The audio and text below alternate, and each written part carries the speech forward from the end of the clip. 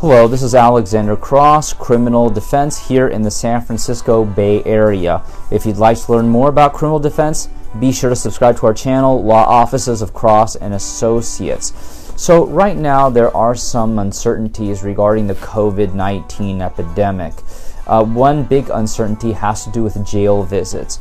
We've been receiving a lot of inquiries lately regarding jail visits here in the San Francisco Bay Area, and the thing that's terrible is that for a lot of people who are in custody right now here in the San Francisco Bay Area, they have no idea what's going on with their cases, because a lot of times the courts are simply continuing the cases due to the epidemic.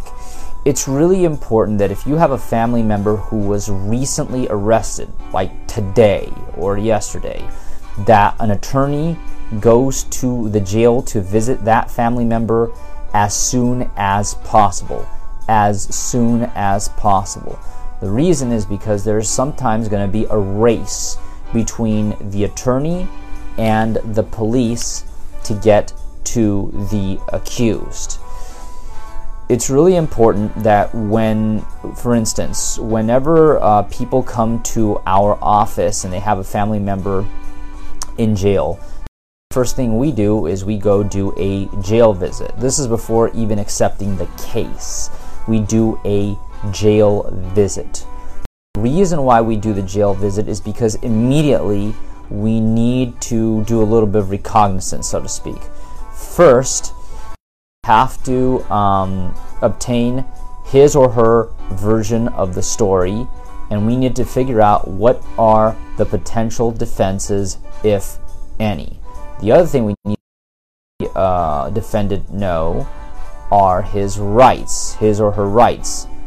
Everybody knows the Miranda rights, but defender. Now, the other thing that's really important to know is the following. It's really important to let the client know to not discuss the case on the phone with family members. One of the first things somebody who is in custody wants to do is to make a telephone call to their family. Do not talk about the case at all, because anything that you say on the phone will be recorded. Also, if the family goes accused at the jail, that visit will also be recorded. The only time that an inmate is not recorded is when an attorney is there to discuss the case with him or her. And the reason is because it is illegal to record attorneys while they are discussing a case with an inmate or a prospective client due to a client-attorney privilege. Also, it's really important that the inmate not discuss his case with other inmates there in custody. The reason is because sometimes the other inmates might not actually be inmates.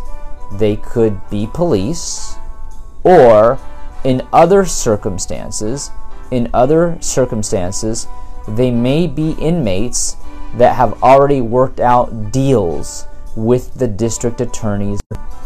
The other thing, and this is almost as equally important, actually it's more important than anything, I need to know the police have already interviewed your family member and what your family member told the police. What I don't want is to go do a jail visit and for you to tell me, oh yeah, it's true, and I already told the police everything because I felt intimidated.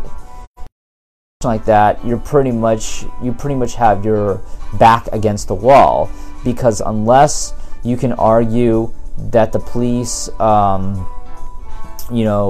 did something physically to the defendant, or if unless you can argue that the defendant is so damaged mentally that he cannot appreciate the consequences of his actions, or that he is so far gone that he cannot assist with his own defense, you're sort of out of luck when you give a full confession / statement to the police.